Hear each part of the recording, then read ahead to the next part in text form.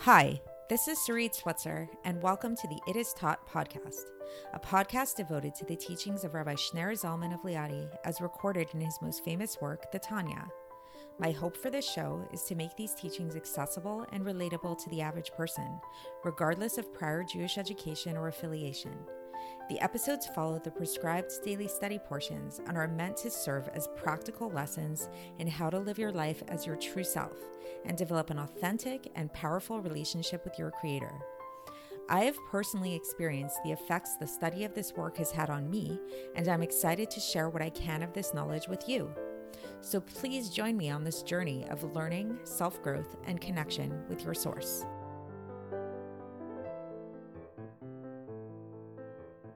Hi, and welcome to the It Is Taught podcast. This is episode 224 for the 5th of Tammuz and a leap year. So a while back, I mentioned to you guys at this light show that I saw at the Brooklyn Botanical Gardens.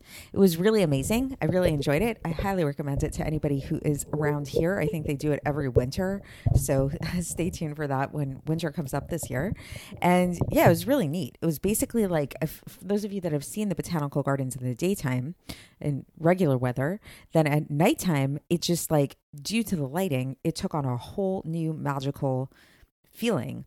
Like there was movement, there were illusions, the grass looked like water, it looked like there was fire coming out of the trees. It was really, really quite amazing. And all of this was done with the power of light. So I want you guys to think about this for a second and think about the people who were in charge of putting together these lights, so the people who are behind the scenes, so to speak, with the lights. So maybe to make this visual a little bit more apt, maybe let's like simplify it. Let's say that we had some kind of screen that was like kind of like a stained glass window kind of screen. And let's say you had one person behind that stained glass window, and they were shining this really bright light through the stained glass window. And then on the other side of the stained glass window, you had the audience, and you had the people seeing the light shine through the stained glass window.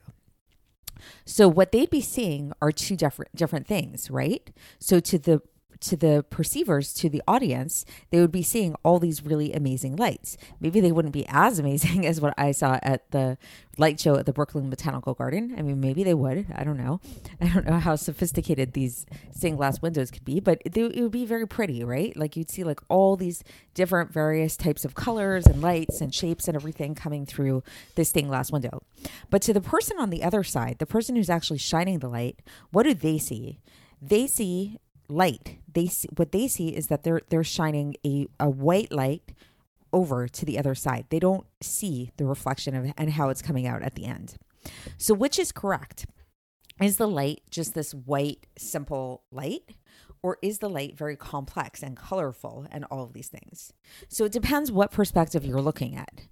And there is room to say that on a very essential level, then the light actually is a little bit more authentic when it's in its source, right? Because it's like if you were to theoretically, I'm not really sure how you would do this, but if you could somehow take that light that was shined through the stained glass window, and if you were to like retract it back into its source, it would no longer be colorful anymore. Like in the source of the thing, it loses its variety, its uniqueness. It becomes nullified in its source. So if this is sounding familiar to you, then it should, because this is a big theme of Tanya that we've talked about a lot so far in this episode, of this idea of light, specifically sunlight and the sun, and how the rays of sunlight, when they're shined into the sun, they lose their independence and they become nullified in their source. And we talked about how this is a really good analogy for helping us understand God, and how it is that God is truly the source of everything. So it's like everything in the world, whether it's our world or other worlds, if they were to be shown back into their source, they would cease to exist. And we talked about how in order for the world to exist, and in order for us to have a sense of independent existence, God needs to go through these series of contractions of tzimtzumim to hide his light, just like the stained glass window is like this way of like hiding the light, or the sun. When light comes out from the sun, it only is able to be shown to us, be perceived by us when the sunlight is it's only perceptible to us when it shines off and reflects off of objects that are not the sun. And so this is a theme we've been talking about a lot. But yesterday we kind of gave ourselves a little bit of perspective with all of this, and we reminded ourselves that all of this is merely an analogy. So when we talk about God and when we try to understand him by looking at the analogy of the sun, well, it could be helpful to us. It's merely an analogy, and we should make the mistake of thinking that God is actually like the sun, because God is not actually like anything. God is very different and very unique and totally different than anything else. But so now today we're going to go back to the analogy, and we're going to say that, well, okay, now that we've established that basis, now that we've established that preliminary disclaimer that we get it, God is not the sun, God is not actually like the sun, and all of that, we're going to explain why it is that we do use the analogy of the sun. And what the Alter Rebbe will basically explain is that while it's true that this analogy of the sun is very imperfect and very different than who God really is, it's useful for us. It's for the sake of the perceivers. It's for the sake of the audience, so to speak, that we use this. Just like in the case of a stained glass window, while the true reality of the light, if you want to say quote unquote, the true reality of the light, meaning the source of the light is really just this pure white light. If you had a bunch of people sign up for a light show and all they would see would be this pure white light, they'd probably ask for their money back, right?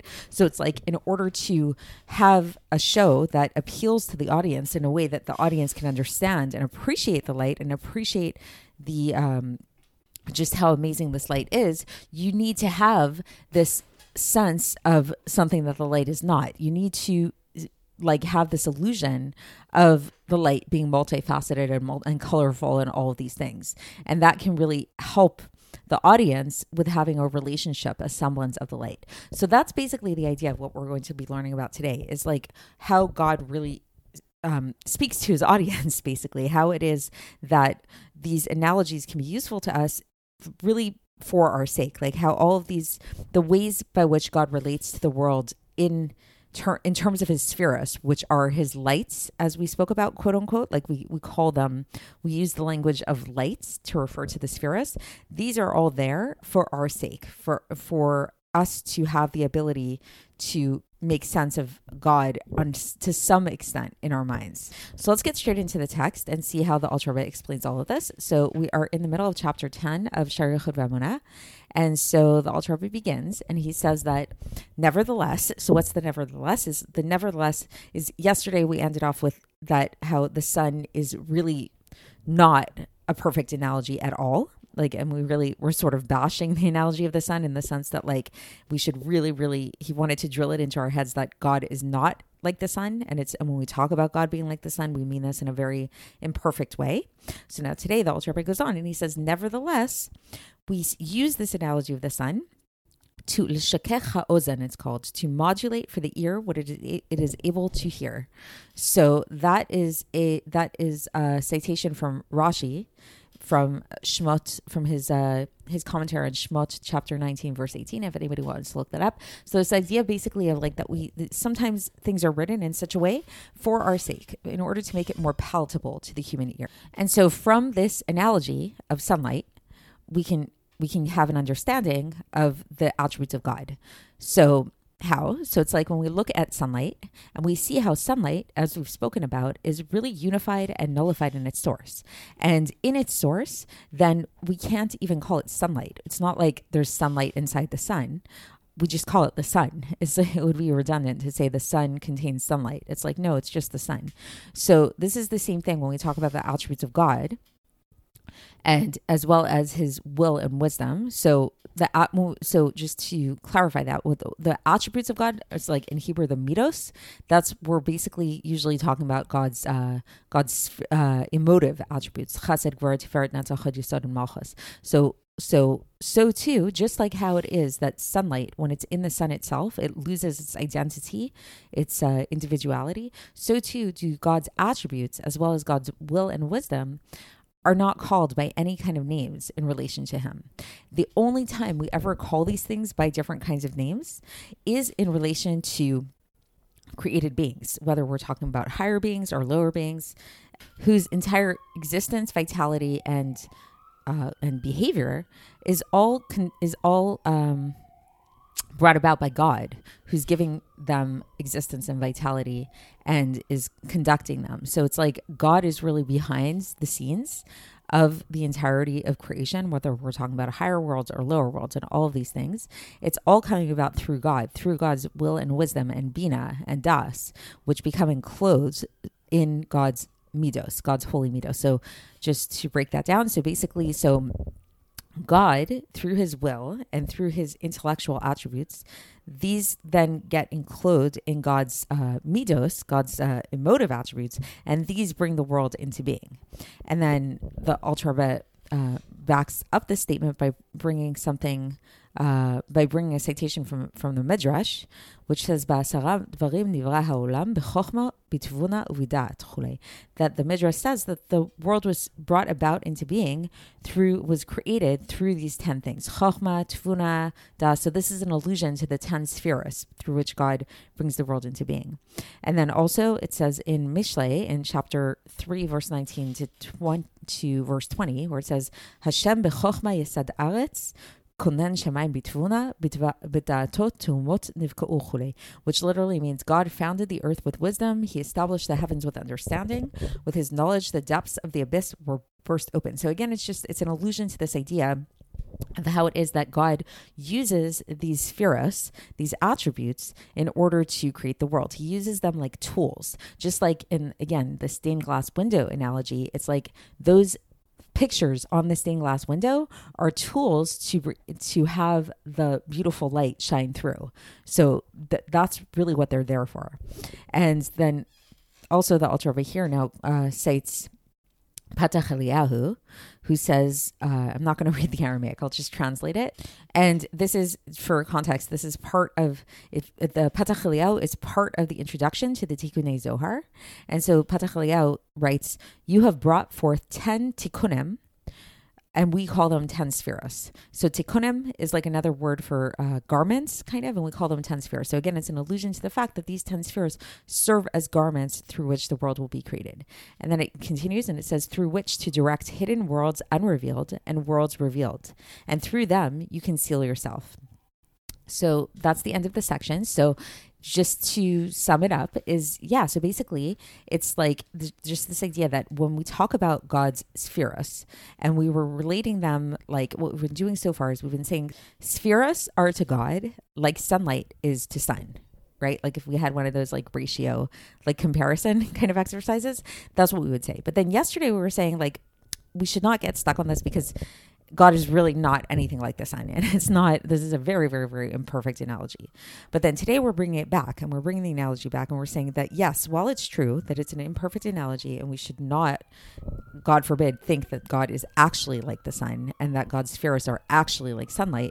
Nevertheless, this analogy is very useful to us, and it was purposefully useful to us because this is how we perceive things. This is our perspective. And so keeping in mind that this is our perspective, we can understand how this is a very useful perspective because this perspective is what allows us to experience creation, to not lose our sense of self, and for there to be created beings and for the entire world and all of the worlds to exist. Just like, again, I'm going to go back to my analogy in the introduction, the stained glass window, on the one hand, there needs to be an awareness that like that stained glass window is not the actual source of the light, that it's like there, that would be silly to think that the light is essentially colorful. But nevertheless, we do perceive different colors in that light due to the stained glass window. And that's our perspective. Our perspective is these various colors and shapes and designs in the light. So that's it for today. And tomorrow we will continue and we'll conclude chapter 10, and I will speak to you then. Thanks for listening to the It Is Taught podcast, hosted by Sarit Switzer. This podcast is dedicated in loving memory of my maternal grandfather, Avraham Yitzchak ben Binyamin HaKohen of blessed memory. Music by Shoshana. If you enjoyed this episode and would like to support the show, please share it with others and subscribe on YouTube, Apple iTunes, Spotify, or wherever you listen to podcasts. And make sure to leave us a 5-star review.